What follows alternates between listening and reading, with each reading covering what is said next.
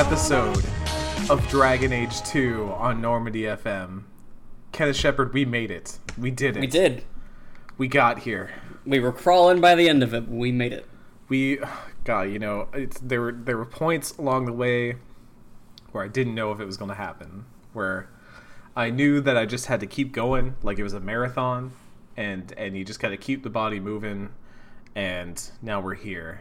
And I, Eric Van Allen, one of the co-hosts here at Normandy FM alongside Kenneth Shepard, I gotta tell you, I put down Dragon Age Origins after finishing Witch Hunt. The next day, I said, okay, I'm gonna get a head start on what I'm gonna play for Dragon Age 2. And I instantly devoured all of what we were supposed to play for this first episode in the course of about, let's say, an hour and so. And then I continued devouring, and I continued playing the Dragon Age. And in some ways that's good, because I wanted to preface this all with the season's going to be a little bit more freeform. Once again, much like with Mass Effect, we are moving from a much more stringent and streamlined campaign to one that has a lot of different side quests that are intersecting and interlocking and playing into the larger role of the main narrative. So we're probably going to have our discussions be a little bit more free flow, especially in episodes where we don't have any guests on. We will probably be trying to cover a lot of ground and kind of spreading out, because we have a rough outline that we went over last time, but honestly that could be subject to change. I believe actually since we last went through that outline, it has changed due to guests that we are going to be bringing on. So in the interest of that, I will only be announcing our episodes a week out, because things change and we don't ever want to set up expectations for certain episodes only to mercilessly crush them a week later, as we have been wont to do in the past. But other than that, Dragon Age 2 is something, Ken. I think the first thing I want to talk about is that this game gets right into it. You boot Dragon Age 2 up, you start that new game, and I remember this specifically because you were in my Twitch stream while I was playing this. You don't get to make your Hawk right away. You kind of just jump into the story and start playing. It has this very lively movement to it that I feel other RPGs do not. And in some ways it reminds me of even more modern Western RPGs. I mean, Skyrim was of the time, but Skyrim does something similar. Even Inquisition does something similar, where the action sort of gets going and then you get introduced to your character. It finds like a clever narrative way to bring in the reason why your character's description is the way that you determine it to be, and not necessarily what the game determines it to be. But there are a few interesting things about the framing of Dragon Age 2 that I definitely want to talk about. So let's start with the fact that this is basically Persona 5, and we're being told this story through Varric, who is being interrogated by the one and only Cassandra Pentagast, Seeker for the Chantry, already introducing two characters who will play pivotal roles in the next game.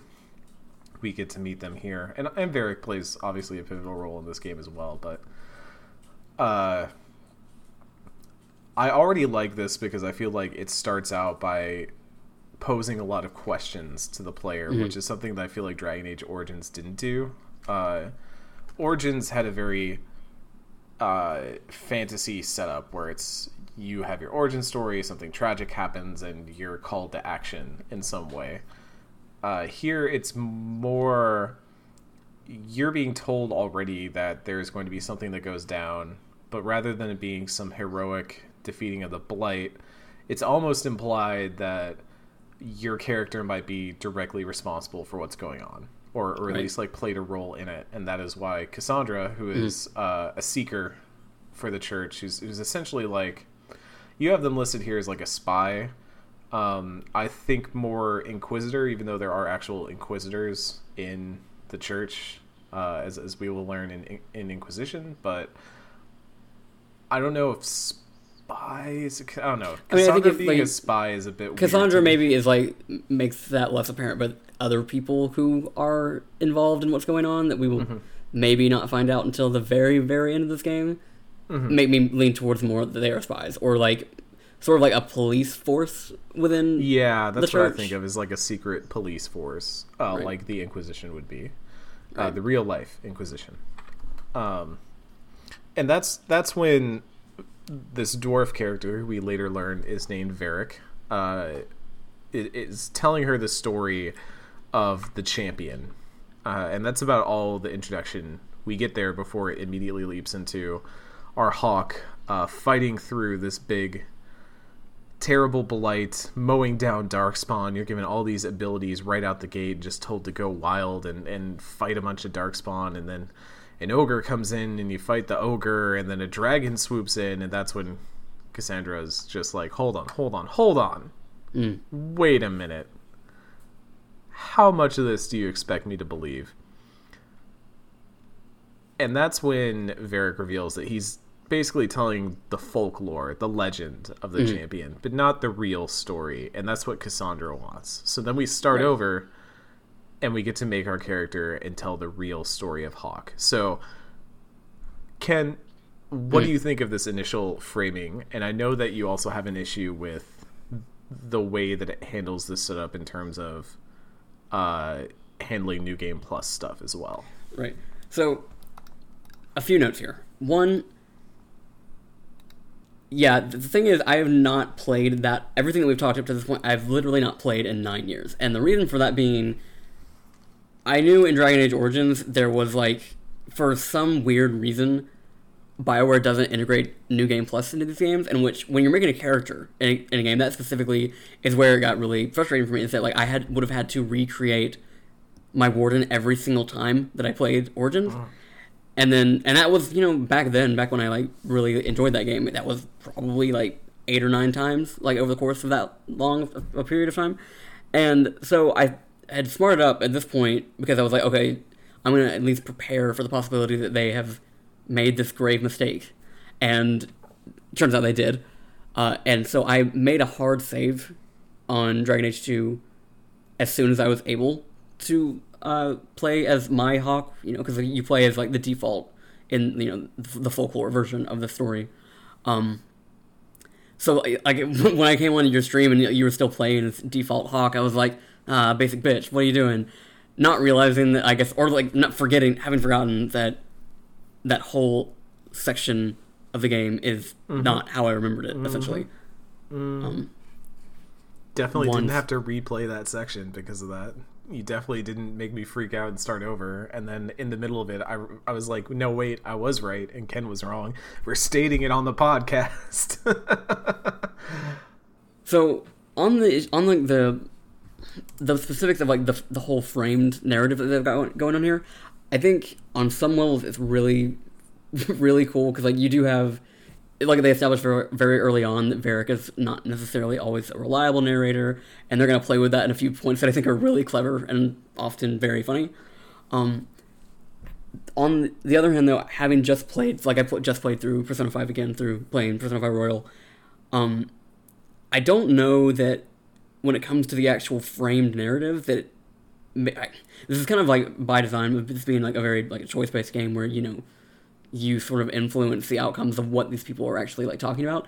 I don't know that the actual frame narrative is that well executed when they are having to talk about things in the most vague way possible, so they don't like undermine anything that you might do in the future.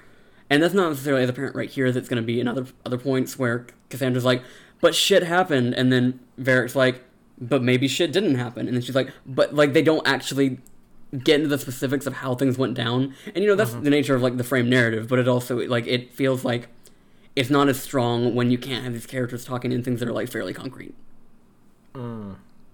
I guess I can understand that. I think it's when I compare it to something like Origins, where I felt like very early on Origins was. It has a good. I'm not gonna like deny that Origins has a good narrative. It does have a good narrative. It's just very. It's expected, I guess, in a way. It's something that I felt like I had seen and heard and watched a few times over, whereas Dragon Age 2 ultimately, it's still the same sort of story of hero rises. You're getting the same origin story, but the way it's framed adds this kind of foreboding presence over it. Like, that your champion Hawke is going to eventually do something that will result in the interrogation that you are seeing. It kind of like, the same thing that Persona 5 does, but Persona 5 you actually get to act out the crime that ultimately results in the imprisonment before you get to it. Whereas here you're being told of it, like if one of the Phantom Thieves' accomplices was being interrogated later. Right. So in that respect, we also didn't touch on that when Cassandra opens the book, this book that is theoretically about the champion, there is Varric's face, but there's also several other faces in a circle on the page, which already kind of foreshadows the potential party members that you could have or not have. It is possible to not recruit some of these characters. Obviously, for our sake, we will be recruiting all of them, because why wouldn't you? This cast rules. But it is possible. But the other thing I like about once we get into the actual telling the truth part, like you said, Varric is an unreliable narrator. And once we get into the actual truth, we go from this badass that's just mowing through Darkspawn, max level Hawke, to you are fighting for your life with very basic abilities. Your sibling is probably the one that's doing more damage than you are. And we should mention at this point that the party that you have is Hawke themselves alongside Bethany or Carver, and also your mother, Leandra. So you have a male sibling and a female sibling, brother and a sister, and then also a mother. And you're all fleeing the Darkspawn from Lothering, where your family's home had been made. And I guess we should say at this point the Hawks that we made. For me, I decided that now that the female character models don't look so strange and don't give them that goofy looking armor, I went with a female Hawke. I had to go with the basic appearance because it was the only way I was going to have that sick blood splatter across the nose. I'm very mad about that, but ultimately I think the default female Hawke looks pretty cool. And when I played DA2 the first time, I also did default male Hawke for the same reason. And I'm playing a rogue because I love playing rogue in this game. Specifically, rogues are really fun to play, and I feel like DA2 is the section of Dragon Age where they realized how much fun a rogue should be to play, how mobile they should be, how fast they should be, how much damage they should do, all that kind of stuff. So I'm really enjoying that. Ken, what about your Hawke? I had So, I mean, and it's going to be like a recurring thing for these games. I played, a male mage, and generally you would think that would be like, oh, well, I'm just going to be kind of playing the same characters. Like I did for Mass Effect, like I make these characters, and I made them in one way when I first played this game, and that's sort of like how I envision that character anyway. So things that I do in Dragon Age 2 are going to be the things that I did back in like 2011, and like when I was like, crafting the character of Hawke in my eyes of like my canon Dragon Age playthrough. So, given that there was like a 2-year gap between Origins and 2, they are, they're the same class, but like I do make decisions on how I'm going to play them. Like specifically, what I'm referring to here is like I'm not going to be a blood mage in this game because I had gotten a little bit older and I was a little bit less angsty and I was a little bit less like into that particular plot point of my character being a blood mage that did this, taboo thing that everyone was telling him not to do. And then also, like, the general way this story goes makes it kind of... I probably shouldn't be doing that. Yeah. But here and I feel like they kind of even drop this in Inquisition. They make the mage class more action oriented, and that's across the board. But like a mage has like melee attacks and like actually can handle themselves in close quarters and stuff. So on that respect, like I really like I agree with what you're saying. Like I feel like Dragon Age 2 is the game that is the more action oriented game, and I'm sure there are people that like purists that are not down for that, but I think it just makes the game more engaging than Origins ever was. Like even things as simple as like actually having to repeatedly press A to do like a standard attack, like it feels more involved in like even the smallest moments. Yeah, it's alarming how different the combat feels. But even when I was playing it on PC, I'm playing on PC with mouse and keyboard. Ken is playing on console with a controller. There are weird idiosyncrasies where I can definitely tell that this game was designed with console first in mind. Yeah. Like there are just weird things where I'm like, oh, this doesn't feel right. I've actually found that the R button is kind of meant to simulate where if you're on console and you hit A, Hawk will kind of go to the nearest thing that they can interact with, right? Whether that be an enemy that they can attack, or that's the thing. Like Origins did that. Dragon Age 2 doesn't, and like it's something I've repeatedly had. Dragon Age 2 doesn't. No, it doesn't. Like, and that's the thing. Like, I've repeatedly had that moment where like I'm trying to like. I'm like again. We're just coming off of Origins, so like I'm used to being able to press A, and my warden would have walked like to the door to the place I need to get. And when Hawk doesn't, I'm like, oh right, I have to move him to make him. Oh, see, that's strange. Because on computer, I can hit the R key and it'll do that. I mean, it's not like a huge range, but if there's stuff on the ground near me, I found it's easier to hit R, and then hit R again, which is the take all command. And it's made looting like way better than it was in Dragon Age Origins. I guess like this is a good time because this is the part where the game throws you into battle and as you start to fight, this is a good time to talk about the systems changes that happen in this game. That it sounds boring on its surface, but like I cannot emphasize enough how much better this game feels to me in the moment-to-moment action than Origins did. The movement feels incredibly smoother. I don't have this like kind of herky-jerky movement in the middle of battle where my character's kind of awkwardly sidestepping and moving around to flanks and doing this weird like start stop. I still get it occasionally on computer, or I run into situations where it feels like my mouse cursor isn't getting exactly to where I want it to be, and it's enough to the point where I'm considering in Inquisition I might use a gamepad, because that was actually how I played Inquisition the first time around. Was I played it on PC but with an Xbox gamepad, and I have a feeling that I might go that route, but there is no native controller support for PC Dragon Age 2, sadly. But other than that, like you mentioned the action of this game and the changes to healing and stuff. There are no more tiered poultices of any kind. There's just, you have health potions, lyrium potions, and stamina potions, as well as an injury kit. And that change alone, plus having basically dedicated hotkeys, at least on PC, to just use a health potion, makes the game move so much faster, makes managing meters and stuff so much easier. I feel like there's less of a focus on having a character that is that dedicated healer.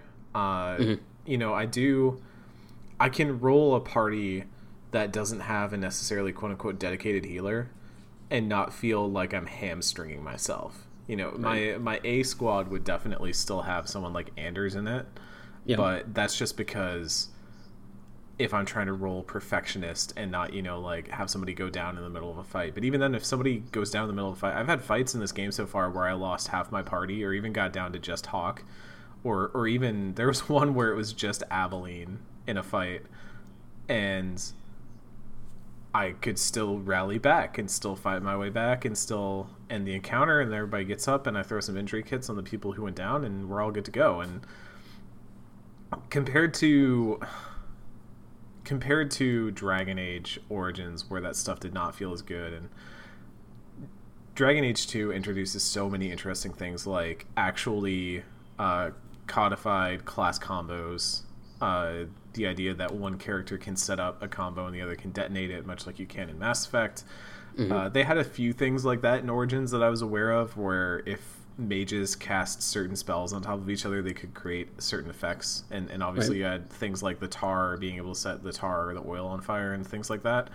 But this stuff is not only just limited, it's not limited to magic, and it's much wider ranging. And also your abilities come up faster, and you can skill into ways to make them come up faster.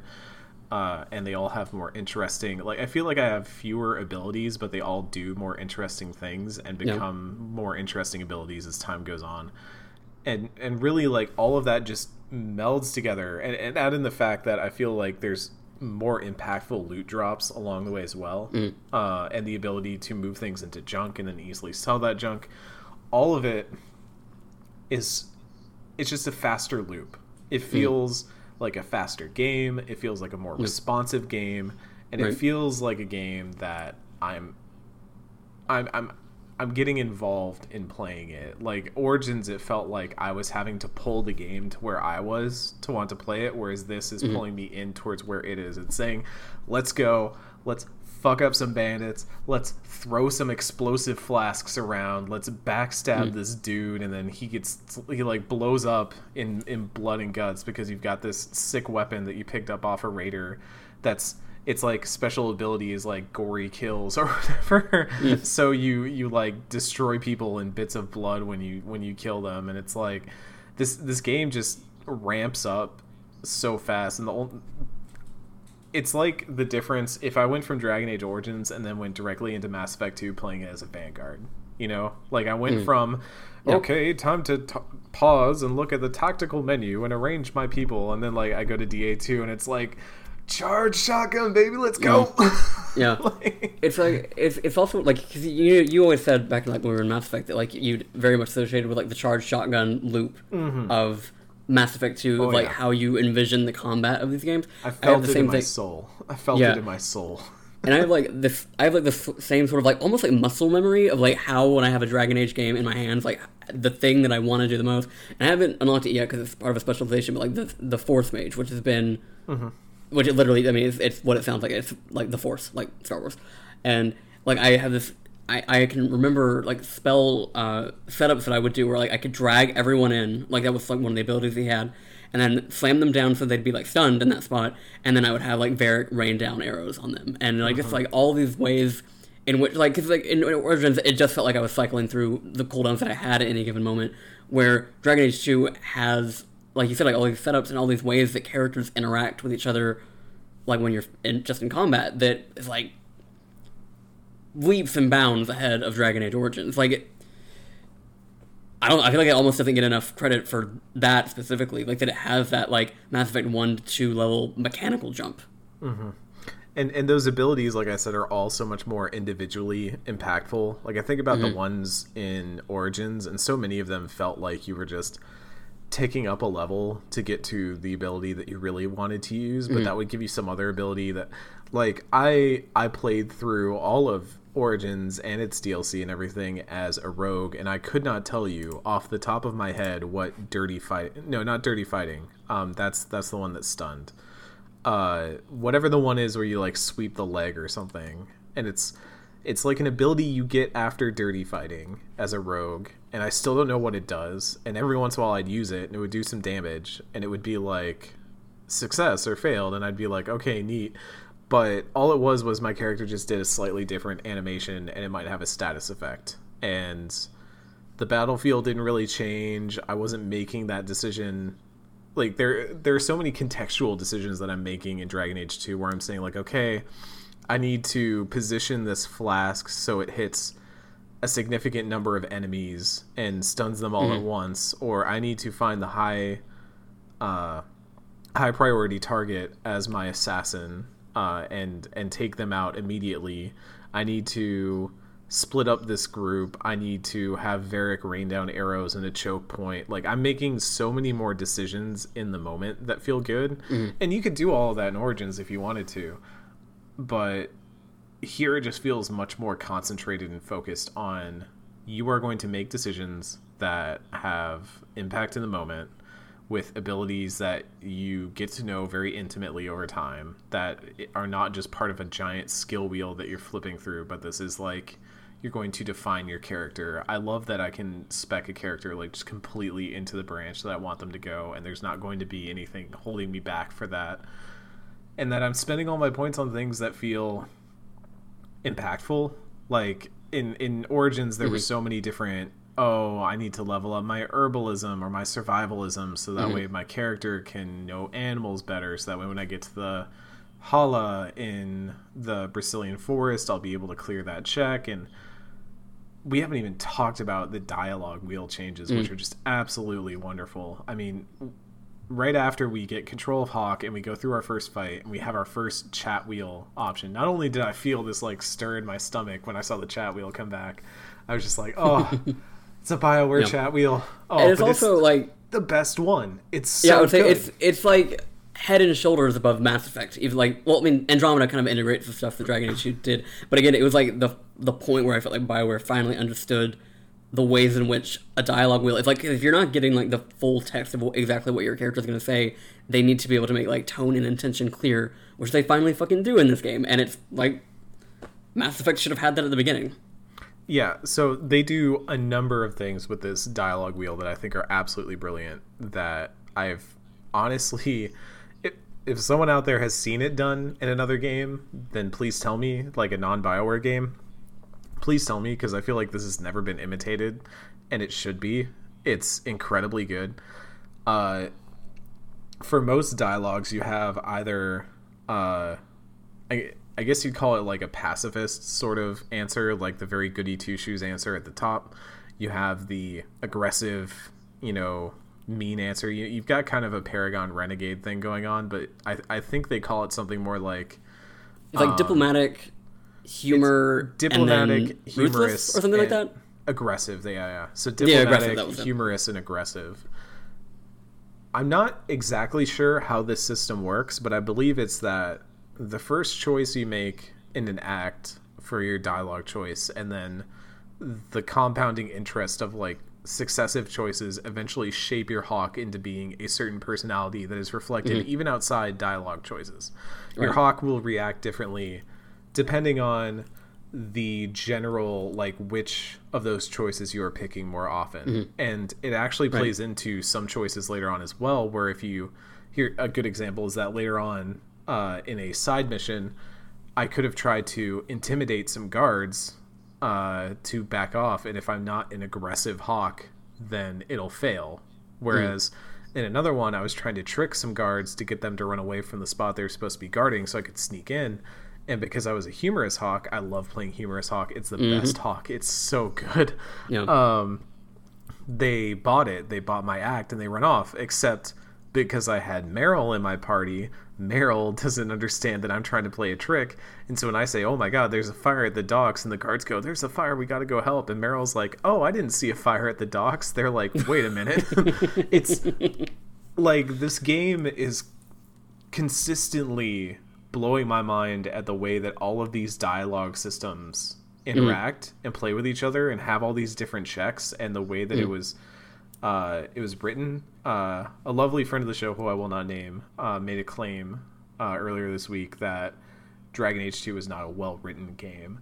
And even just playing through some of the first act, I have to like strongly disagree, because individual quality of the writing and some stuff that we get into in Act 3 later on, I totally understand where some of those qualms come from. But when you look at it, even just from, you are writing a game and these systems all need to interlock and all need to feel like they're checking and balancing each other well without making you really aware that it is full on like a video game. There's a really good talk that was given a while back, I believe is at GDC, by the developers of Assassin's Creed Odyssey, that was about how to design good video game dialogue. And they go through a typical branch in Assassin's Creed Odyssey, and they talk about all the ways that they need to write dialogue so that it circles back around, so that way when the player is returned to a prompt, they can ask another one of the investigate questions, and it won't feel jarring, and it won't like throw off the rhythm of the conversation, and it'll feel natural. and Assassin's Creed Odyssey is maybe one of the only other games I've seen that lifts a lot of that BioWare chat wheel sort of stuff and does it in an effective way. I really like Assassin's Creed Odyssey because of that. So all of this is to say, and we haven't even touched on the fact that there are also like other options that include there's like, it's like a halo and then a diamond and then a like an aggressive, like you're about to fight or whatever. There are also romance options where it clearly labels if this is a romantic line that you would say that would give you points towards said romance. There's a heart on it and it clearly labels that. Also, like, it also tells you when it's just an option that will result in you picking a path, and it has kind of a crossroads symbol that shows that you're kind of on diverging paths. So depending on what you answer, it will change whatever your next outcome is. Like all of it is so clearly communicated just through these symbols, and it's so smart. It's just so smart. And I think there's like something that I've, like, has been kind of like a common criticism of like BioWare games is that like especially when it comes to like stuff like romance, it's like, oh, I just have to pick the right answer to do the thing. But I think no, like I don't buy that criticism because I feel like these ways in which they make these things very clear is about your intention, not about like if you want to boil it down to like the zeros and ones, but like yes, you were putting points into like the romance thing, but it is about like ensuring your character reacts in a certain way or speaks in a certain way that clearly communicates your intent as the player. And I don't think it's fair to like break that down to like the point system of. I think that level of clarity is like, again, it was like Dragon Age 2, a lot of these systems were so far out of their time at that point.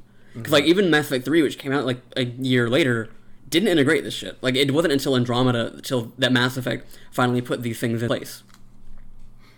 It's just incredible. It's taking me aback in every conversation where I'm like, I know what I'm saying.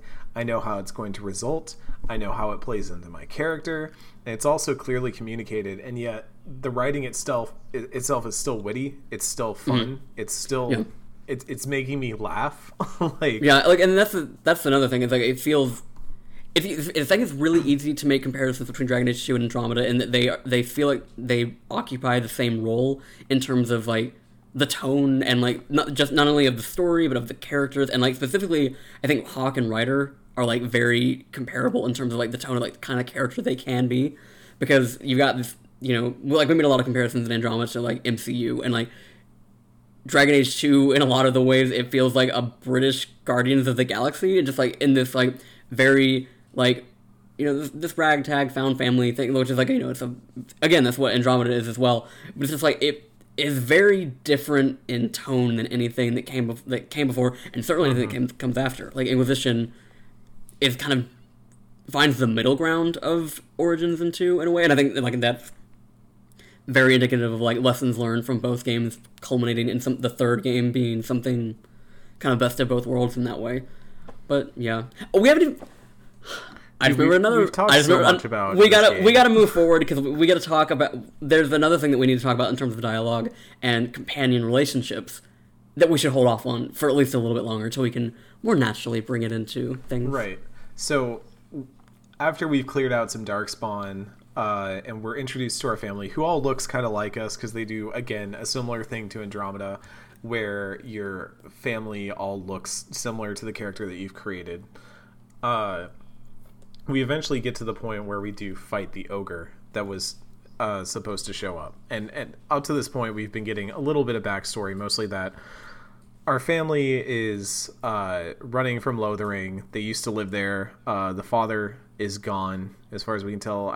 Do they clearly up and say that he is dead? Or... Yeah. Okay. I was trying to remember whether they said that there or later on. But it is just Leandra and the three siblings. And obviously, you kind of have different relationships between the two. And that all plays out when you get to the ogre fight, because right at the start of the ogre fight, one of the siblings gets their shit wrecked. Just absolutely annihilated. Real quick. Okay. Depending on the class that you pick, if you are a mage, and you had to explain this to me because I always thought it was gender based for some reason. It's class It is based. class based, and it's the intention, as you pointed out, and which makes a lot of sense when you know the entire story of DA2, is to be that you will always have a mage that is of like relative importance to your character, whether that is a member of your family or you yourself. So if you yourself are a mage, Bethany is killed. Otherwise, Carver is killed. And I should actually mention, I forgot to say this way back at the beginning, but this is the only Dragon Age where you can't determine your race. You have to be a human character. Mm-hmm. And I know I've said in the past that I really like that Dragon Age lets you play as an elf or play as a human or play as a dwarf or all that kind of stuff. And I stand by that. However, I think that Dragon Age 2 makes enough use of the fact that you are a human to, you know, to narrative ends that I'm kind of okay with them limiting that factor here. I think it ultimately plays out for the good of the game. Also, I was probably a little bit... I just want a game where I could play as an Asari or a Turian or something. You know, I get that out of Mass Effect multiplayer, so I probably shouldn't harp on it so much. I was, like, rethinking that as I was playing this game. I was like, man, I was really harping on that during the podcast, and they're using it. They're using it well here, so I'm okay with that. Anyways, your sibling gets absolutely pile-drived into the ground. They're dead. We just skipped something, but like not in my notes. But like we can at least talk about this now. So we were just so positive on this game. I have one of the first hot takes of our Dragon Age 2 season. Okay, hit me with it. This is the fucking worst scene BioWare has written in this fucking series. Okay. Like, so we'll mark that for the next time you say this is the worst scene that BioWare's written. I literally can't think of anything that's worse because, okay, so I get what they're trying to do here. Like, they are, for one, it's like a matter of like game balance. Like, you're trying to like make it where you have one, like you have, like they have a certain amount of party members they want you to have, and one of these doesn't fit here, I guess. And like narratively, they want it to be like I said, like, and we said before, they want you to have like this one mage that. I don't want to say like they put that burden on the character for the family, but like they want to have this one person who is always like putting the narrative impetus on for them to do things to get them in places where their family is not going to be torn apart by the powers that be. Mm-hmm. And that is well executed throughout, and like as a mage, like it informs my relationship with Carver later in the game, but they are so desperately trying to like move on past this scene that is supposed to be very important to like your character and like this family. Like Dragon Age 2 is supposed to be this game about this family, the Hawks, and like they're who you start out in the beginning, and like the various ways that this family ends up by the end of this game is supposed to be like some of the narrative like touchstones of this game. Mm-hmm. But they are so clearly like trying to like the dialogue here is so laughably bad because okay, you have Leandra, the mother, who is like, you know, crying over her child. And then you have... Yes, we skipped over that. On the way here, we meet up with Aveline and Wesley, who are... Aveline is a former Townsguard of Lothering, and Wesley is a Templar, who obviously is not happy about working side by side with either one or two mages. Right. And so, as this is going on, Leandra's like the one that's having to like trying to have the moment. My child is dead. Holy shit! And then all of the dialogue options you have as Hawk are basically the equivalent of F to pay respect. And like literally, the humorous one is maybe we should grieve when we're safe. Your fucking sibling just died in front of you, in front of your entire family. Okay. And like, and then like. Again, like you can feel the game trying to pull away from the scene as fast as it can, because then Wesley is like, "Oh, let me pray over your child." And I'm like, "What the fuck, dude? You don't know us. What are you doing here? Like, what are you trying? Like, you are trying so hard to get us to leave the body of my sibling here because everyone. Okay, and fine, yeah, like Darkspawn are coming. We need to move, but like, I feel like there is another death scene that we are going to get to. They should have swapped. They should have been like the real weighty moment should have been when your sibling is fucking dead. It should not have been the one that it is, and it's just they could have done Like it's literally the scene from the first Avengers where the Hulk beats the shit out of Loki in the Stark Tower, and they're trying to make it emotional while also trying to like get you the hell away from this scene as quickly as possible. And I just like almost 10 years later, I'm like, I can't believe that this moment that is supposed to be huge in this character's life is so quickly swept aside. I agree with you that it's definitely like strangely paced considering something that happens later, though I think there are narrative reasons for why that is. You brought up that they are being chased by Darkspawn. You know, they need to get away because that would be Hawk's thought. At least in my mind, like Hawk would be like, we need to keep moving. We can't stay here. You know, they need to be the one who is leading the family at this point because theoretically and realistically in my case, Carver, who would be kind of the other sibling that had shown that they were like leading the family in some way, is now dead. For you, Bethany died, but in my case, that's why I think the prayer part is a bit strange because we're like, hey, we need to get moving, and they're like, but let's stop and pray anyways. And I was like, right. Okay, that seems expressly at odds with itself. Whereas later on, what happens, there's at least narrative reason for why they would feel safe to not necessarily need to keep running so fast. And that's fair. Like I agree on that front. But then you should have switched them. Like it should have been the opposite. Yeah. Because... So let's get to that. Let's get to that part then. So we keep moving and we keep fighting more Darkspawn. And eventually we are just getting overrun by an absolute horde, and then the dragon shows back up. And so that's when we find out that part... Wait, I just remembered one fucking line that we have to talk about too. Oh, okay. The humorous one at the end, at least Father will have company now. Okay. Oh yeah, no, that's really bad. That was a really bad line. Yeah. Like, just literally shrug at your sibling's death and walk off. Like, I just... Yeah, okay.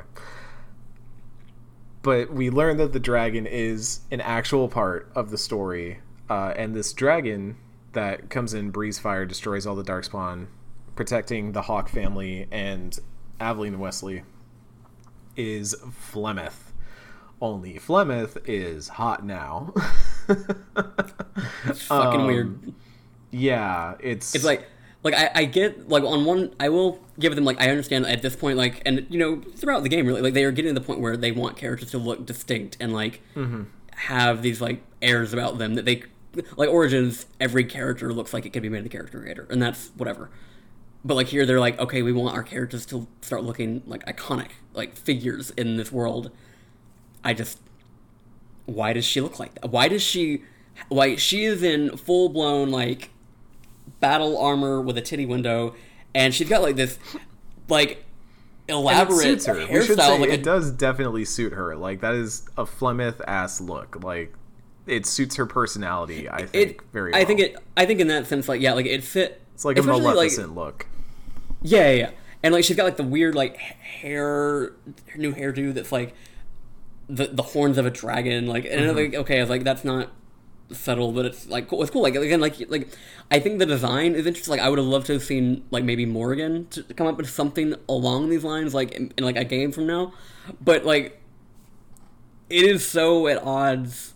Like because that's I guess the thing that I'm getting to is like when characters from Origins appear in later games, like again, like when they are getting to this point where like they want characters to have these very distinct looks, it at least feels like an evolution of like the roughly what the look was for them in Origins, where this it just fucking looks like a different character, and I'm just like, I don't get it.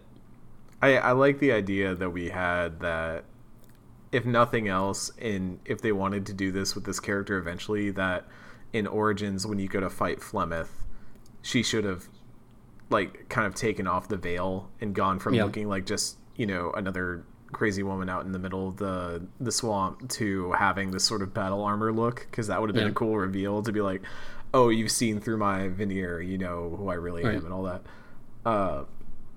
Ultimately I think it's a pivot that needed to happen, or even here if it happened where you could see her transform back into the like a similar appearance to what she was in Origins when she says, "I have an appointment I need to keep," Right. or something like that, just as like a nod to the player. That would have been fun and would have acknowledged that she has, you know, the ability to change her form and things like that. But ultimately, Flemeth flies in, as you note here.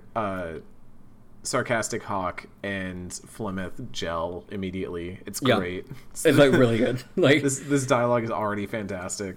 Like, because you know, in Origins, all we really had, like, okay, we have the warden who is like, you know, just a text box. We don't really hear them interact. And then Morrigan like has, you know, her moments where like she ultimately does kind of fall in line whenever she does talk to Flemeth. So when you have this character who is like kind of going toe to toe with her and just is kind of like not intimidated by the fact that she was just a fucking dragon and just like swooped down and destroyed a horde, it's great. Like it's there, and really, we don't really get another interaction with her on that level again, and it's like it's really good. And so at this point, Flemeth indicates that she has no reason to want to help us further, but she becomes interested once she hears that we're trying to go to Kirkwall, which is where our mother's family has estate, theoretically, and we're trying to get there to flee for sanctuary. And once we say Kirkwall, kind of piques her interest a little bit, and she even says a little thing about fate and all that, so it's a similar thing again to Origins, where the character has been saved by Flemeth, but for ulterior motives that we won't learn about. Though it won't take an entire video game for us to learn about them this time around. Yeah. So we're given an amulet that we are to take to some Dalish near Kirkwall, and then Flemeth agrees that she will spirit us off to safety, or at least to, I think it was like a port that will take us to Kirkwall. But before that happens, we got one other mild thing we need to take care of. Wesley, it seems, got a little punch drunk on the Darkspawn blood during that last fight, and he's got the taint, and he's basically going over to the ghoul side. While we've been having this conversation with Flemeth, which I actually find hilarious, is that like we're sitting there shooting the shit with Flemeth, and Wesley's in the back like, kind of dying over here. So it's at this point, and I remember bringing this up on the Twitch stream. I Twitch streamed my whole playing of the first section of Dragon Age 2. Flemeth is here. Flemeth should theoretically know the joining ritual, because it's implied in Origins that Flemeth is aware of the Grey Wardens and the joining and all of that. No other character though here would know that, because none of them are Grey Wardens. So they pretty much believe that there's only one thing to be done with Wesley, and that's to put him out of his misery before he turns into a ghoul. And you have an option to either do it yourself or to let Aveline do it. Right. I agree with you that you say in your notes here, and that we've talked about already a little bit, is that this is given a much greater dramatic weight than the sibling death, and it is strange. But I will say, I think that's done to give Aveline a little bit more development than Wesley. It's not really done for Wesley's importance. He's dead. You know, yeah. And at this point, you know, we're aware of Aveline, but we don't really have any reason to care about her as a character. We haven't even talked to her much at this point. Right. And I feel like this at least establishes some sort of shared tragedy between her and Hawk, is that they both lost someone along the way, and they both come from Lothering, and so they can both understand each other, which I think helps later on, because once we get to Kirkwall and these characters start establishing themselves, Aveline kind of becomes the cop of the group. And while she's a little bit more willing to bend and break the rules where necessary, she is kind of one of the justice characters of the group, like one of the characters that believes in good. And so you need some reason for why she would be willing to say go do crimes with Hawk and still be down for that. It's this like shared experience that they have. Mm-hmm. I've actually found that through this scene and through other scenes that happen in the game, I've come to like Aveline's character a lot more than I did my first time through Dragon Age 2. I also, real quick before I bounce this over to you, I want to mention that as I was doing my research for this episode, since I'm playing on PC, I was interested to see if there were any interesting options that were available, because in past games like Mass Effect, I've used mods to kind of touch up the graphics a bit, and the PC version of Dragon Age 2 actually comes with a high-res texture pack that looks really good. Like, you were watching my stream and all that, so you could see it, but even since, I've had moments where I'm just really floored by how good this game looks. Like 9 years later, it's a really, and I think that comes down to a lot of stylistic choices that they make. Exactly. There's a lot of just decisions that they made to not necessarily go for hardcore realism, but go for more of like a fantastical look that it just makes everything look really, really nice, even years later. But it looks very distinct as well. Like, I just think it's like, oh yeah, especially like it's weird to like look at the kind of the art style of all three of these games and see that Origins and Inquisition more resemble each other, where 2 is this very stylized, like, no, I don't know that it's like better or worse per se, but it is like, it looks very different. Like, characters that appear in one game do not look the same in 2. I'll talk more about style once we get actually into Kirkwall, because I think there's much to be said about the actual city of Kirkwall and the style of it. They're just amazing touches in that city that I really want to talk about. But the reason I brought it up is because, of course, one of the mods that was at the top of the list when I found it was a mod to make Aveline hotter. Or like basically it made her look like either the default female Hawk or like basically Morrigan from Origins. And there were plenty of those mods, but another one I found that was deeply upsetting to me, and I didn't want to put on blast on Twitter because I want to turn it into a whole thing, but there are like mods that change characters' skin tones and things like that that I find really problematic. And I was like, neat. You know, there's always weird stuff that you find when you go looking for mods, and you know, that's it is what it is. But that I will say that the other thing that I've really liked about this game is that all the characters have extremely identifiable like silhouettes, faces. Like, they are. Aveline looks like a damn warrior. Like, she looks like a fucking warrior, man. She looks like she could get in there and beat your shit up. Like, man. If you want to turn that into some anime knockoff girl like you would see in all those Steam games, like, fuck off, go find a different game. Anyways, how do you feel about the Wesley stabbing scene? I do think, like, it is one of those things where, like, I think in an isolated sense it is a very good scene, and I think it's like you said, it really kind of gives you like this sort of rapport with Aveline that wouldn't necessarily be there otherwise, because, like, again, like, you're fighting this whole time. Like, you don't really have like an established sort of relationship, even by the time that you like get into, you know, the time skip that we'll get to in a minute. Like, if it hadn't been for that scene, what would Aveline be to me? You know, like, she's this person that was next to me or in my proximity while we were fighting Out of the Blight. But I think it's just gonna, like, it's always weird to see that scene in the larger context when the equivalent scene for your character was literally Ogre Smash and everybody pissing away about it. I don't know. I just... It's fine, but in the context of what happens to the sibling, it's kind of weird. Not even kind of weird. It's just very weird. Yeah.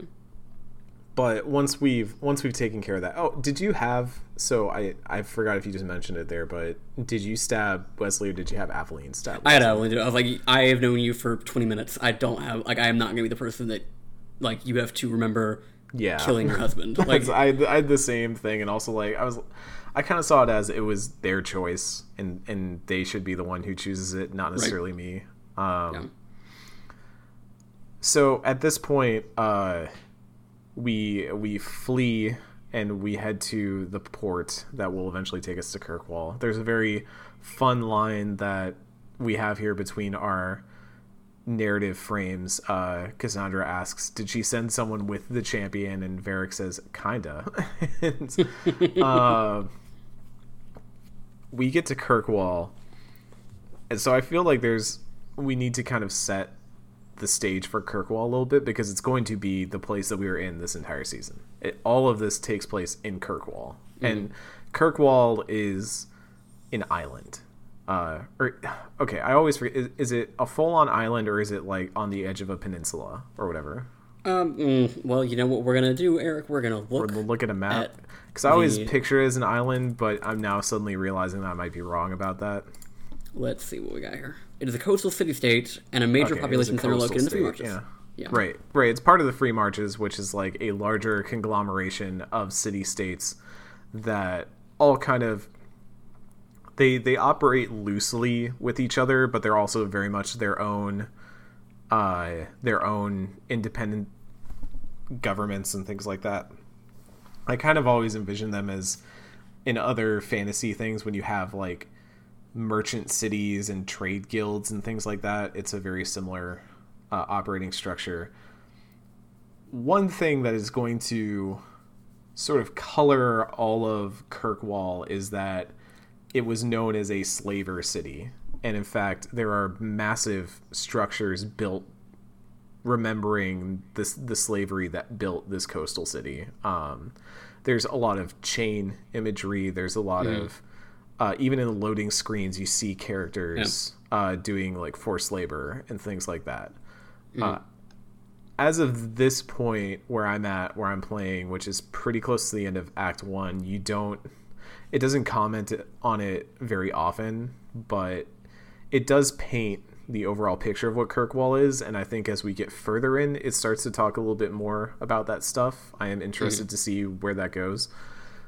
But the other thing about Kirkwall is that it just has, both due to that and due to it being this completely different place set apart from Ferelden and the Ferelden land of, high fantasy and all that, it feels like the designers got to make their world as they saw fit, and they got to make a very contained world that was very informed by the things that happened in it. So when we come into Kirkwall, there are these massive walls and these massive gates. There's like imposing architecture everywhere. There are touches to this game that I hate using environmental storytelling, but like you can really see how Kirkwall became the city that it is, because you have you have literally a tiered system in the city where you have low town, dark town, high town, and then the very upper stratosphere. And characters throughout the game, you're actually trying to climb from the lowest rung when you first enter all the way up to the top. I mean, you want to talk about Parasite and having that visual imagery of climbing the ladder. Dragon Age 2 does the same thing, and it even like almost gamifies that, where when you're doing crime and stuff, those missions take place in Lowtown, but they're often given to you by quest givers in Hightown. And I feel like there's this very I don't know if it's fully deliberate, but it does feel like very strong to me, this idea of all these stratifications and tiers and society. But the part where I knew that I just loved the design of Kirkwall when I was playing it here, and I knew I really liked it because when I think about the Dragon Age games, I can pick out individual missions and things like that from Origins and Inquisition, but I can never really pin down what that game looks like at a glance. Like, I can't ever say, like, if you had to pick out what Dragon Age Inquisition looks like, it's this. But with Dragon Age 2, I felt like the second I was in Kirkwall, I was like, this is it. Like, I can feel the city. The city feels like a character as much as any of the things around me. And there's a section of Lowtown where I think it's actually an exit that, if you were following the map, would lead into the docks and the pier. But there's a massive set of stairs, and you can only walk on one side, because on the other side there is this giant constructed sled that is, theoretically, you're never told this, but you can intuit that it's used to carry significant goods up the stairs, because otherwise it would be like a very arduous task to carry large crates up those stairs. So they developed a sled to do it. It's kind of ramshackle, built on top of these steps. And that tells you that, okay, you can now see, hey, here is this area that was built without that sort of transfer of goods in mind, but those goods are not staying in the place that they're coming into. They're not coming into the docks in Lowtown and staying there. They're moving up the sled and moving further up the stairs towards Hightown, towards where all the rich people in town are. And they've even developed a system to move that thing faster up towards the people that own the coin and own the power. And there's little touches that I just love about Kirkwall in this section. So all of that to say, this setting might be my favorite setting in a game that we've had thus far. I'm already in love with the city of Kirkwall. I could go on about it. I think this kind of like a decent segue into like us arriving. Like they do a really good job. Like you assume, like you get to this point assuming that you have already seen the worst of like your journey to this point, because you're like, oh, we're gonna get there and we're gonna have an estate. We're gonna be nobility and we are gonna be super important. And then we find out, no, that's not how it's gonna be. We are actually going to have to work our way up those stairs instead of just walking right up. And instead we're thrown into a rabble with a bunch of other refugees, and we're told that many of us are going to be turned away. And in fact, there are several tiers of guardsmen and people we have to get through. And again, we're still climbing upstairs. We're still moving upwards every person we talk to. And every quest we clear, we get to move further and further up the stratosphere. And, it gets us kind of above the tide almost. Those people are going to get washed back out to Ferelden or out to other cities in the Free Marches. And we get to see the actual effects of the Blight, not just the people that die in the Blight like we do in Dragon Age Origins, but I find Dragon Age 2's intro also interesting because we get to see what happens to the people that survive the Blight and how that changes their lives. And throughout this entire game, we'll have references to Fereldans and people who are refugees who are just trying to scrape by in Kirkwall and, cobbled together what they can of a life. And they're constantly looked down upon by the people who have been living in Kirkwall, which is, God, Ken, this game, there's text, Ken, there's text to grapple with. It's so good. So after we've talked our way past the first guard, we go inside the city, and at this point it is Hawke, Leandra, whichever sibling has survived. For you, it's Carver. For me, it's Bethany, and Aveline. And we know that we need to find some way into the city to talk to our uncle Gamlen, who is Gamlen Amell of House Amell, which is our mother's side of the family, not the Hawke side of the family.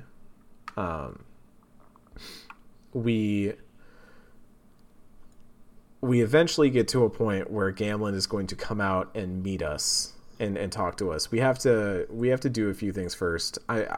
I'm suddenly blanking on what we have to do to convince the guard to. Oh, we have to have that fight, right? Right. We have a little bit of a scrap in the yard with some refugees who decide they're just going to try and fight their way in and kill their way in.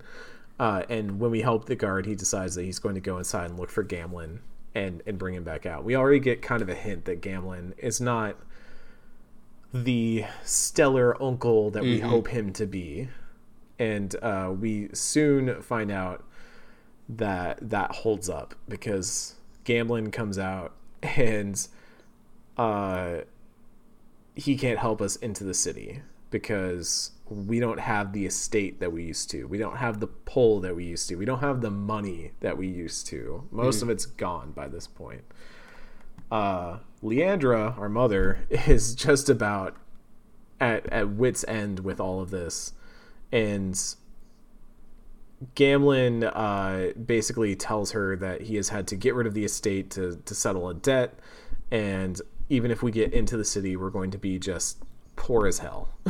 So, right. And I think it's here that we learn a little bit about why Leandra is not in Kirkwall anymore, or do we find that out later once we're actually inside the city? You get hints of it that like she ran off with a mage. Right. Yeah, she eloped with a mage that came through, and that was Hawk. But as we learn, we can get inside the city. Gamlen has some contacts, and he can set us up either with a mercenary group or a smuggling group. And we'll have to work a year to pay off the debt of them getting us into the city, both ourselves and our sibling. We can talk to both of them and get kind of an idea of what they're about.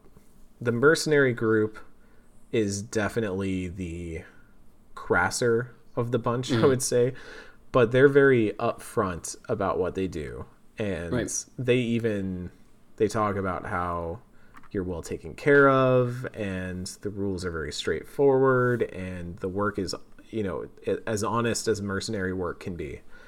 But you will be killing a lot of people. Yeah. Whereas you can work for the smuggler, which is who I eventually went to work for. I'm so sorry. I'm suddenly blanking on the name of the smuggler. If you put a gun to my head, I couldn't tell you. It starts with an A. I remember that much because I just did a side quest for her the other night, but I cannot remember it. It's Elven Smuggler. She tells us that we can smuggle for them. They're definitely what I do find funny is that Gamlen has told, at least in my playthrough, has told both parties that Bethany is an apostate.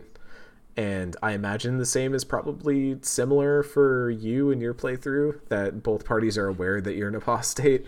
I don't think anyone mentioned it, at least not in these interactions. Like, nobody said anything to me about it. Okay, maybe they're just planting that seed then for you to be concerned about your siblings' well-being then. But that was definitely with both groups. They mentioned, like, it'll be nice having a mage too, and you can be like, wait, you know that Bethany's an apostate? And they'll be like, yeah, Gamlen told us. So I'm like, cool, neat, fun. Great. Thanks, Gamlen. So I went to work for the smuggler. They are a little bit sketchier, but they lay out their rules pretty simple, and they say that they don't deal in trafficking. Like, they call it skin. They don't deal in skin, but basically they don't traffic people. And I was like, cool, right. I can work with that. And also, smuggling sounds cool. I don't know, in another life. I felt like that was the better version, and so now, and you chose the same, I believe, right? Yeah. I was just like, what do I feel like I want to do for a year? Murder people or just smuggle shit? Like, smuggling sounds kind of fun. Like it's like being a pirate, and just generally less emotionally exhausting. Yeah, and like, we might have to kill people, but it won't happen with the same frequency. It's not in our job description. If we need to go above and beyond, we are here to do a good job. Exactly. Also, it just felt like it, at least for me, like I am a rogue, sarcastic rogue hawk. I feel like smuggler fits that much better than mercenary. Whereas if I was playing like an aggressive warrior hawk, I might have leaned towards mercenary. Right. But we eventually we're now given the task to kind of prove ourselves, and that's to go strong arm a merchant that has set up shop here and has been swindling all of the Ferelden refugees and basically like charging massive prices for basic necessities. Can you imagine? So, I know, right?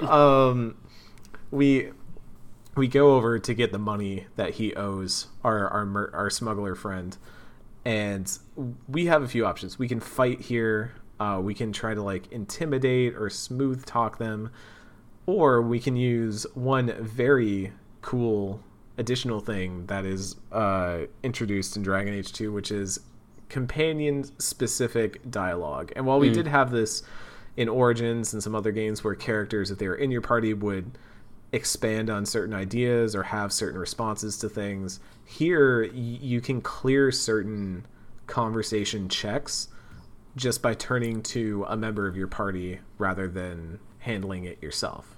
Right. And this is used, I feel incredibly well throughout throughout Dragon Age. Like every time it's come up so far, I've used it and I've felt it. It was very natural. It was very good. There's one with Varric in a later mission that I really loved. It was really fun. But here Aveline can step in, and this is also, I guess, kind of the tutorial, I suppose, to teach you that this is an option. But Aveline can step in and just kind of be like, "Hey, buzz off," and really like pressure them. It's great. This is where I was like, okay, Aveline's awesome. Yeah. And now we're smugglers. Did you use the Aveline option, or did you use one of the No, I dialogues? ended up just because I guess I had done enough of the humorous, charming options at this point where I can add like a persuasive dialogue option based in that, and that's I guess it's kind of like the Paragon Renegade Charm Intimidate stuff. Like at least like you do enough dialogue options that lean into one personality or another, and you'll have like this extra set of persuasion options, and it was one of those things like that. Yeah. So ultimately, we succeed. We get the money back to our smuggler friend. We are smugglers now. We get... Is it here that we have one last talk with Leandra? I think it is. 'Cause we have this moment where like everyone kind of comes together and is like, okay, I guess this is home for a year. And then Leandra's like, if only Bethany/Carver were here. And I was like, I know, I'm trying so hard to care as much as the game will let me. Yeah, I remember that part, and I was like, okay, they're really laying it on a little thick here. Calm down. And then we time skip. We jump forward a year. And one part, we'll only be briefly here for the time skip. There's just one plot point we need to clear here. But one thing I did like was that they change out your armor and stuff for the time skip, which I thought was very clever. Obviously, the things you have up to this point, you're probably not attached to. Right. I think it actually dumps them back into your inventory and just gives you a new set, so it's not even like it destroys them like some Dragon Age games do to your inventory. Okay,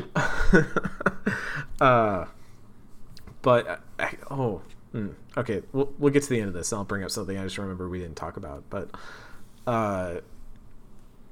we get introduced to the fact that now, a year later, we are about to leave the service, or we have just left the service of our smuggler friend, and we're trying to come up with a new way of getting up into the city, establishing ourselves, and potentially winning back our estate. As we gradually learn through the voiceover and through just ambient dialogue and things that happen here, the Templars have become extremely powerful under Knight Commander Meredith. That's a name that we're going to be hearing a lot. Things at the Circle have become bad, and the Qunari have landed. I know, Ken. I was getting there. I'm trying to help you. I was ramping, Ken. Don't passive aggressive highlight things in GDocs while I'm talking. We eventually learned that the Qunari, a Qunari boat, was stranded nearby, and they have taken up residence in Kirkwall, and has created a bit of attention in Kirkwall, let's say. We'll learn more about that in later quests, but for now, just kind of put a pin in that. Remember, Qunari kind of creating some tension in the city. And this is another thing that I love that Dragon Age 2 does, is it establishes these factions very early on, and then you get to kind of see the conflict bubble and simmer across the city in all different ways, how it affects all the different tiers of the city and the people of the city and how they all feel about it. Like, it's just... This game's good, man. Game's good. This game is good. Real fucking good. So... It's at this point, as we're planning to try and get into a Deep Roads expedition with a guy named Bartrand, who's heading into the Deep Roads to find some treasure that he believes will be available due to all the Darkspawn leaving, thanks to the Blight. We basically get told to leave, and as this is happening, a thief tries to make off with our coin purse, and they're stopped by Varric. Varric finally makes his grand entrance. As we introduce ourselves to Varric, and as we kind of talk to Bartrand, even, you are highlighting something that you want to talk about. Rivalry friendship discussion here is just what you have. I'm trying to follow. So the reason I was bringing it up here is because so this before Varric even comes up, this is gonna be like a scene that is gonna be different for you than it is for me because you have Bethany, I have Carver, and the interesting thing about as soon as you start this game and you open it up, they have replaced approval in this game with a new system called friendship and rivalry. And you when you start out, Bethany is already like leaning towards friendship, and Carver is already leaning towards rivalry. So the reason I thought it was up time to bring it up here because like this scene, Carver's being a dick to me because he's like, we're running from your Templars right now because as if the state of the Dragon Age universe is entirely upon my shoulders, and whereas like with Bethany, I assume that it's a little bit different. With Bethany, it was a little bit more of a like we were collaborating, like we're in it together. And Bethany does bring up that she's worried about the Templars, but it's more like Bethany is worried and I'm the protective sibling that's trying to take care of them. Right. So I think that dynamic is interesting then. The idea that Carver is kind of putting some blame on you in a way. Yeah. Like he's being a jerk about it. Whereas with Bethany, it's much more like you're protecting your sibling. That's obviously like why I like that version of the story is because I myself am an older sibling. So I have those protective tendencies kind of built in, as most older siblings can attest to. Yeah. And it's good that we do. I completely forgot that we hadn't even broached friendship and rivalry because, yeah, if you think about it, in most BioWare games, I mean, really all BioWare games except Dragon Age 2, I guess this actually kind of skews a little bit more towards KOTOR in a way, where you can kind of influence light side, dark side.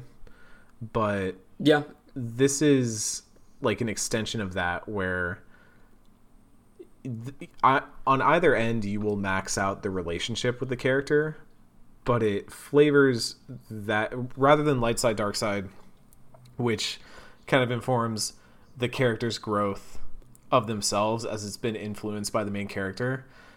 Here, it reflects the relationship that character has with Hawke. And so characters will have different outcomes of their own stories, but it'll be reflected by the way that they've interacted with Hawke and the events around them. And I think this just really ties back into things like the dialogue entries for specific characters, in that this game does such a good job of making your party always feel like a cohesive unit that's in it together. And even when you're swapping out party members on the fly and things like that, it always feels like my party is present for what's happening and even an active participant. As we get further in and we get more characters, like I mentioned, there's the Meryl scene, which is just absolutely fantastic. But there are even other times when Isabella has stepped in and made like a witty follow-up to my sarcastic response and things like that.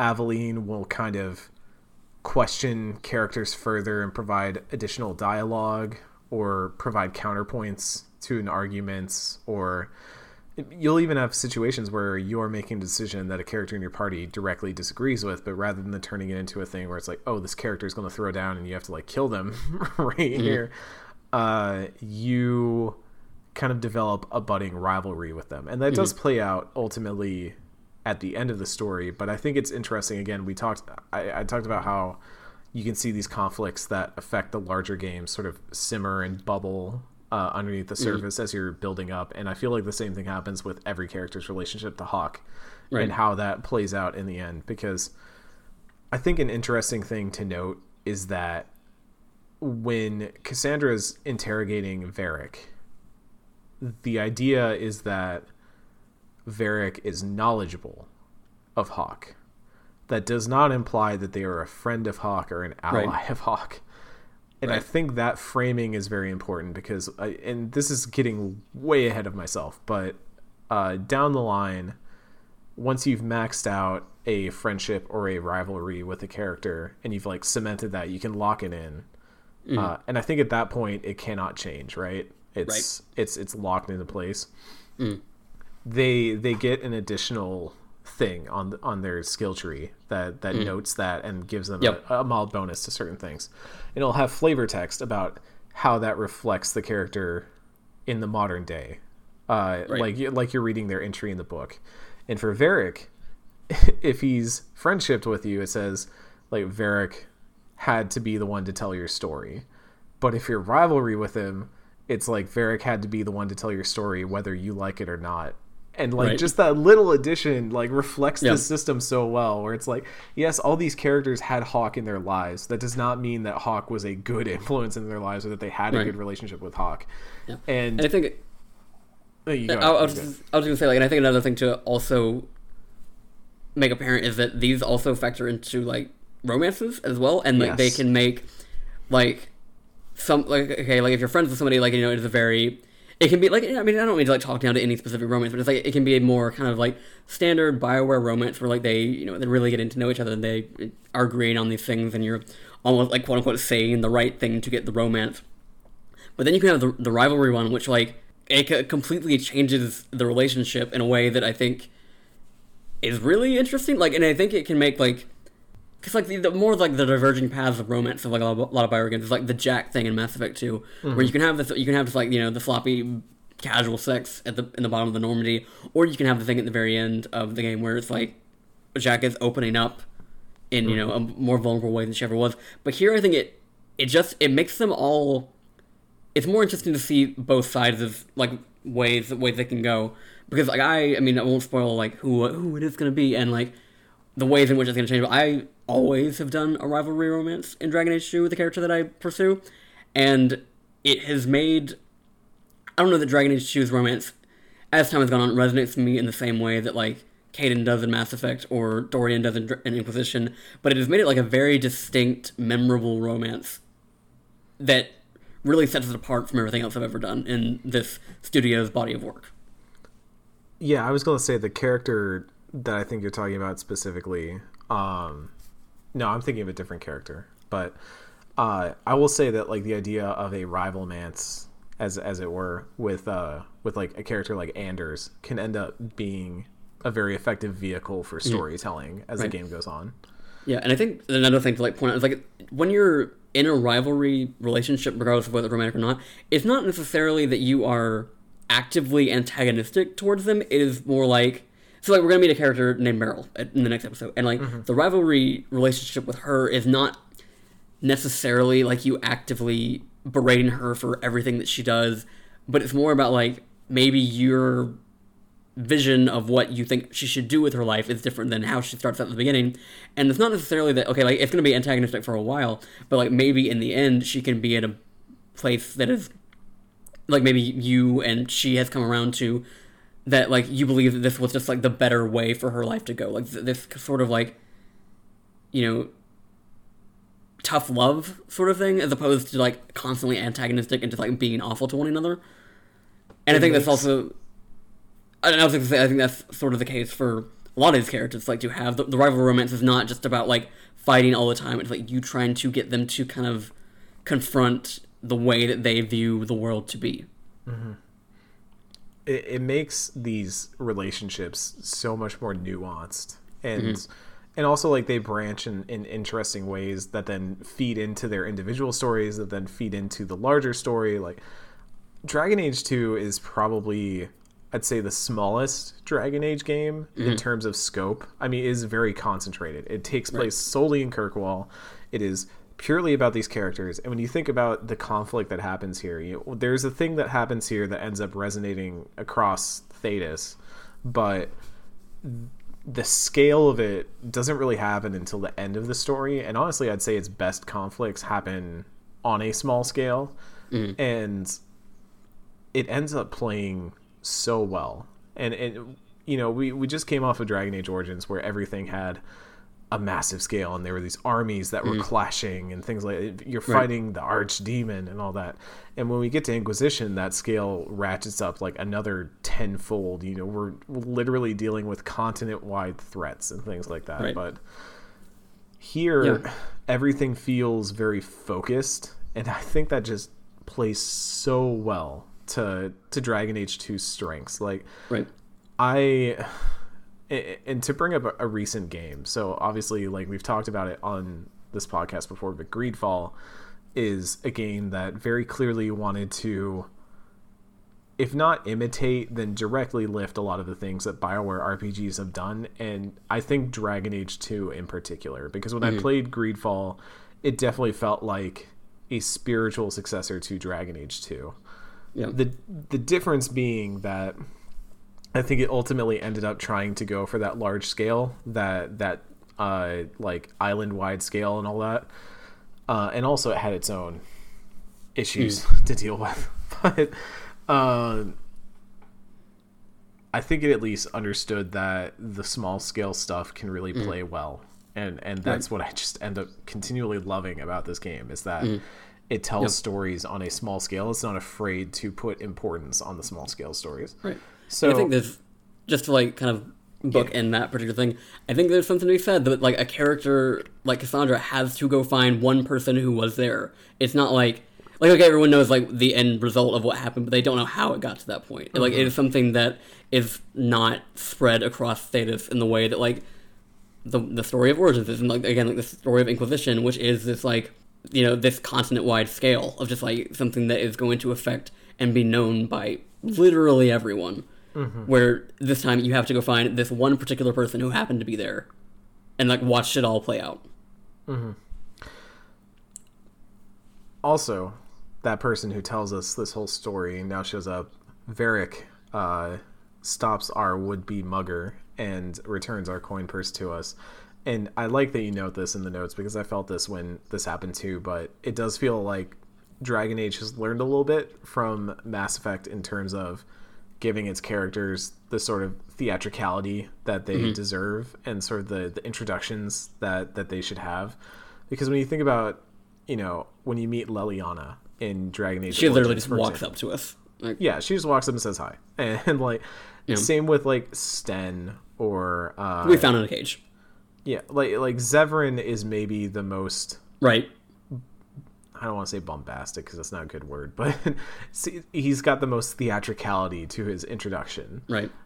In this game, I feel like they do a very good job of introducing who these characters are, what drives them, what fuels them, and why they're involved with Hawke. But also, like, these characters also have things going on in their own lives that we'll see kind of develop over the course of these next few episodes, is that even when you're not with these characters, they have their own places that they hang out. This is not like, you don't have a Normandy or a campsite where all these characters are kind of following along at your heel. It's like you go to their house and you're like, hey, we're going to go on an adventure today. Right. We're going to go to the bone pits, figure out what's going on with these dragons that are supposedly there and things like that. And oh man, this game, Ken, this game's fucking good. It's like, it's I mean, really fucking good.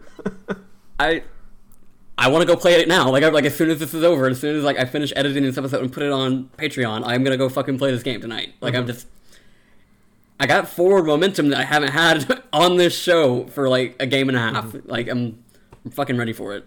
So we get to a point where Varric introduces himself. He knows who Hawke is, knows that Hawke is a notable smuggler. He is Bartrand's brother, and he is intending to go on this expedition, but he doesn't want to just bring on any yokel. He wants somebody who knows what they can do, and he has identified Hawke as somebody who knows what they can do. But to get our foot in the door, we're going to need to show some coin. We're going to need to show some investment and become a partner instead of just, a hired goon.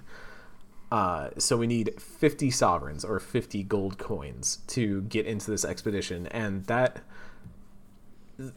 is not only where we end the episode, but I love that setup of, okay, you need 50 gold coins. Go. However you can get it. It gives you a little hint that, Aveline is in the city guard now. Let's go check in on her. Let's see what she's up to.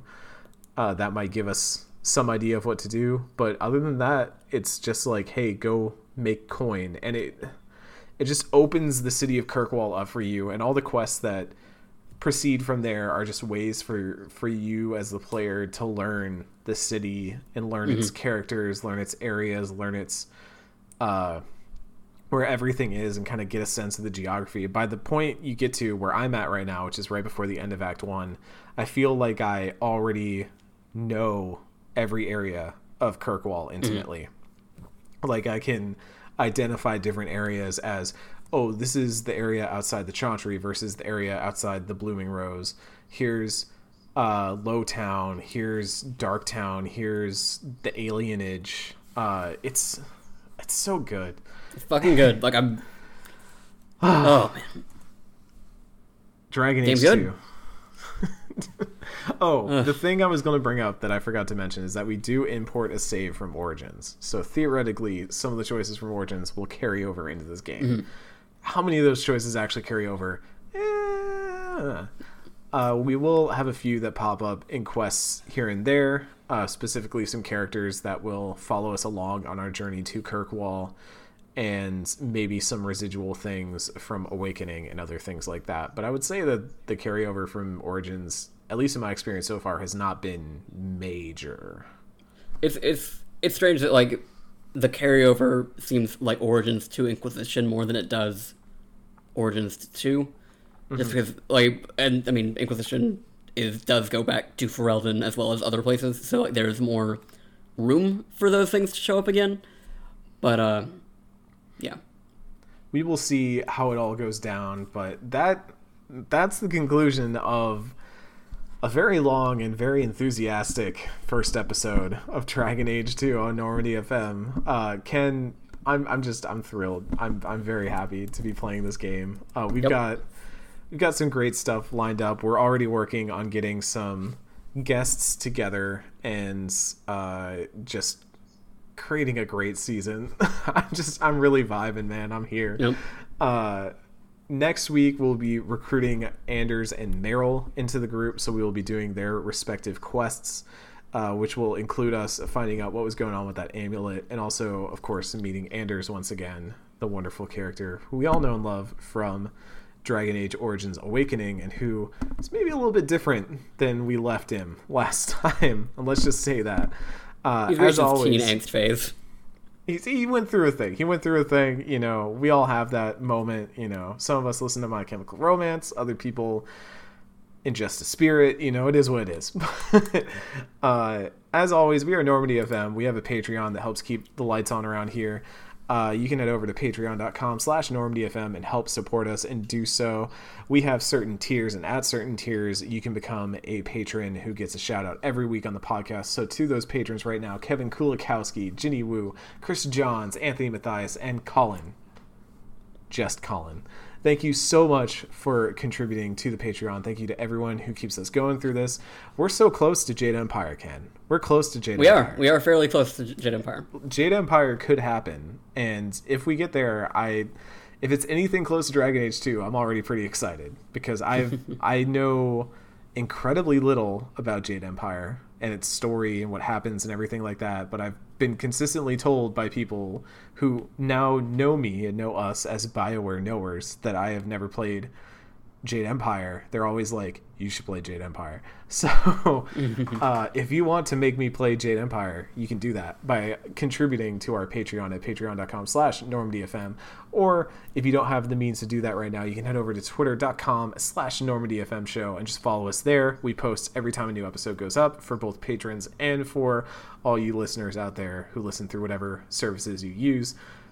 Ken, I'm going to go play some Dragon Age 2 after this. Welcome to Kirkwall, y'all. We'll see you next time here on Normandy FM.